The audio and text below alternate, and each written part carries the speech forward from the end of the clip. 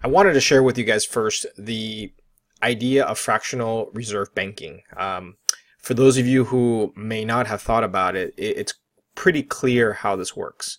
Whenever you go into a bank, you deposit some money, you're technically feeding into the fractional reserve banking cycle, and me included, obviously. So pretty much what it comes down to is you put some money in the bank, they loan it out, then they go ahead and loan that money to somebody, which in turn can deposit it back into the bank, which in turn lends it out, and then the cycle kind of repeats itself. So that $100 that you see from this picture here eventually turns to about $3,439 into the system, because technically you can create money by crediting and putting it on the books. There really is no way to stop this unless the system changes the way it lends money.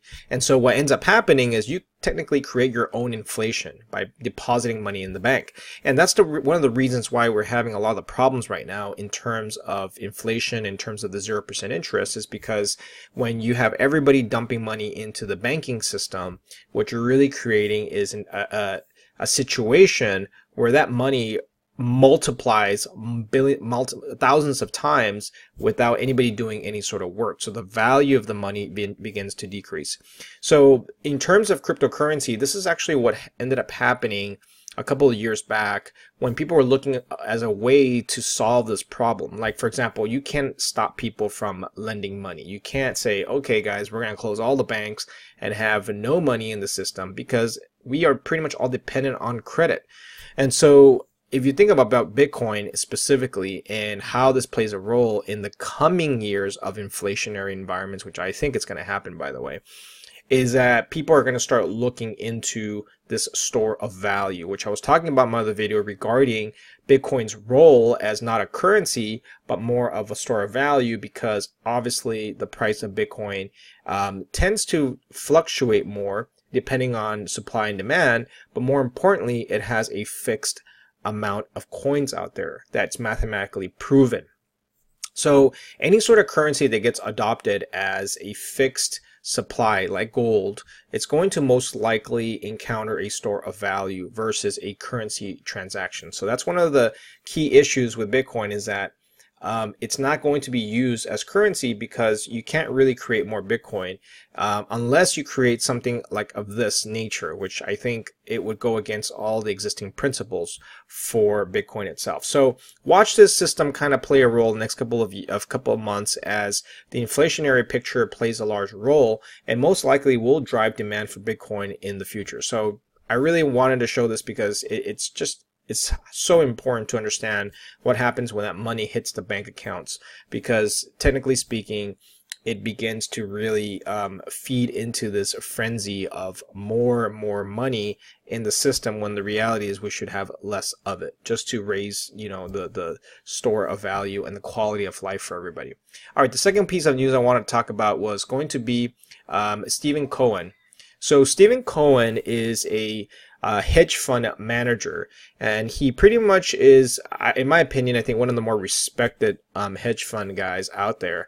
And what he decided to do was in July 12th, which is about 3 days ago, start up a crypto hedge fund. Now, for those of you who may have forgotten, hedge funds were an all-time high last year. In fact, everybody started a hedge fund right at the peak.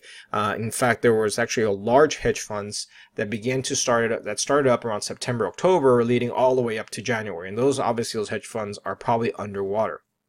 But when I hear guys like Stephen Cohen, George Soros, any of the larger known hedge fund guys starting up these ventures, it just kind of puts me as there's a little light bulb in my head that tells me smart money is coming into crypto, because they're buying it at a very cheap price. And so this just kind of confirms my initial research and thesis that the dumb money has already exited out, majority of the dumb money. And then now the smart money is setting up shop right here and starting to buy little by little as this market begins to recover. So I really like it when individuals like this, like Stephen Cohen, is coming in, starting up these funds, because again, once the market begins to run, you're going to see all these other late players coming in and say, oh, I want to start a fund. I mean, that's probably the worst time to start a fund once the market begins to run.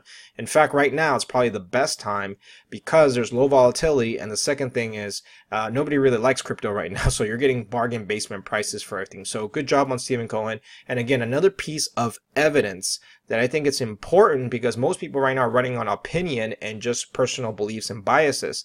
But what I do look for is these key pieces of evidence that show that crypto is still alive and well. All right, moving along to our next piece, I want to focus your attention on Coinbase, which you guys probably have heard already. So Coinbase decided to announce that they're going to be doing a listing of basic attention tokens, Stellar, Zcash, and Cardano. Now, notice carefully a couple of things. Majority of these coins are not, actually all of these coins are not foreign. The second thing you want to mention, I want to talk about, is that these coins also, a lot of them had, some had pre-mine, but for example, Zcash did not. And so when you're looking at utility tokens versus cryptocurrencies, Coinbase is being very, very careful about the coins they choose. And although Ripple was not on here, as most people would have expected Ripple to be, it just kind of shows you that the direction in which they're getting, which they're being very careful with picking coins that are very controversial. So coins that could be deemed as securities, coins that could be deemed as fraudulent, etc., because obviously the reputation is on the line. Now, these are all 5 solid projects, which I think are good choices. Now, Coinbase did say that they're maybe announcing these. So again, they're kind of playing that announcement on the announcement, but I think it's just to cover their tracks based off what happened with Bitcoin Cash last time. So what's happening here is these coins have gone a lot of volume in the last couple of days. In fact, I expect these coins to be at the center stage for the next bull run, just because these coins have already given kind of like the green, yellow lights in terms of moving forward, and they're being carefully selected. Now, I'll be really surprised if Coinbase actually backs off from this, because if they do back off, then it would show that they're manipulating the price, and that could end badly for them. So these 5 tokens, I want to cover a little bit more in detail about these 5 tokens and how I feel about them. But overall, I think they're solid picks. I used the bad attention token for obviously the donations and whatnot, and that actually works out pretty good. They have a working product, whatnot. But the pattern I want to say here, guys, is this: majority of the coins, 95% of the coins on CoinMarketCap or wherever it is you look at your coins, are most likely not going to survive. And the coins that are going to be backed up institutionally, either through Coinbase or through Bittrex or whatever exchange you want to call it, are going to be the ones left standing.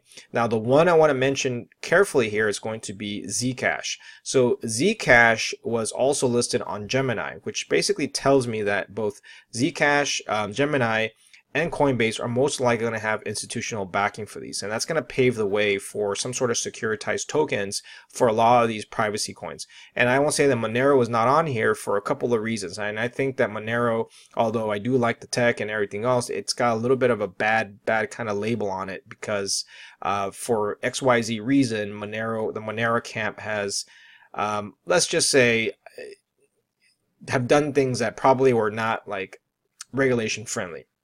So on the privacy side, people are asking me all the time, which coins do I think are privacy? I'm going to stick with Zcash. And Zcash is actually backed up by Pantera Capital on top of that.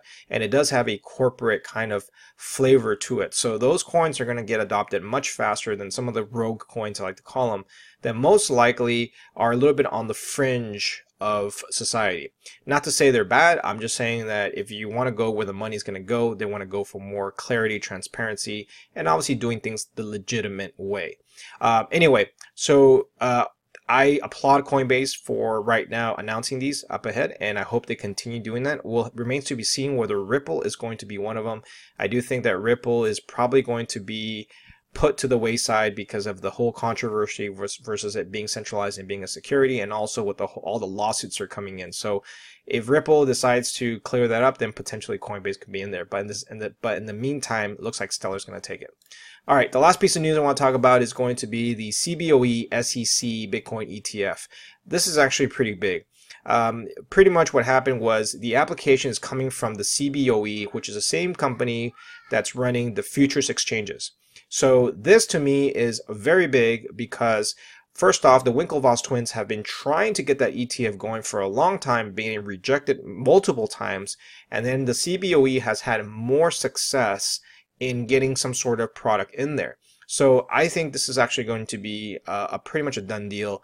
I'll be really surprised if, and I know they already tried in the past doing that, but they've clarified that they're fixing a lot of things regarding the application for the ETF. So I do think that the ETF is going to come in the next couple of years. I don't think it's going to be like within the next month or so. I'd be really surprised if it'd be next month. There's been talks of it being in August 10th or sometime in August. I do think that there is going to be a lot more discussions going on, but overall, if the ETF does get approved, this most likely will be the catalyst moving the entire market forward. Now, the other thing I want to talk about is regarding the ETFs are probably not going to be it's going to be traded as a security, obviously, and also most likely people won't be able to get access to the coins. However, the actual Van Eck Bitcoin Trust needs to hold these tokens, and last time I read it was about 24 or 25 Bitcoins per share. So if this does get approved, there's going to be a huge demand at the beginning just to get the shares and have them audited so that the ETFs are going to be saying what they are saying to be. So that's going to provide a lot of liquidity into the market. And again, looking at the futures market, what happened back in November, that basically took that entire market up, the crypto market up for about up to $800 billion worth of value. So the ETF most likely will probably move it back up to the 800 and potentially even more, because now you're going to have retail coming in full force. That puts Bitcoin's price probably somewhere in the $30,000-$50,000 range that I was talking about before. That's going to definitely push it past the $800 billion market cap. So everything is kind of running on this, and I do hope that they approve it, obviously, because if it doesn't get approved, then you're going to see every single brokerage in the world offering an ETF approved product by the Van Eck Bitcoin Trust and also Solid X, which is going to be very interesting, and we'll see. All right, guys. Well, I'll check you guys out later. Hopefully you guys like and subscribe, and I will keep you guys updated with upcoming news.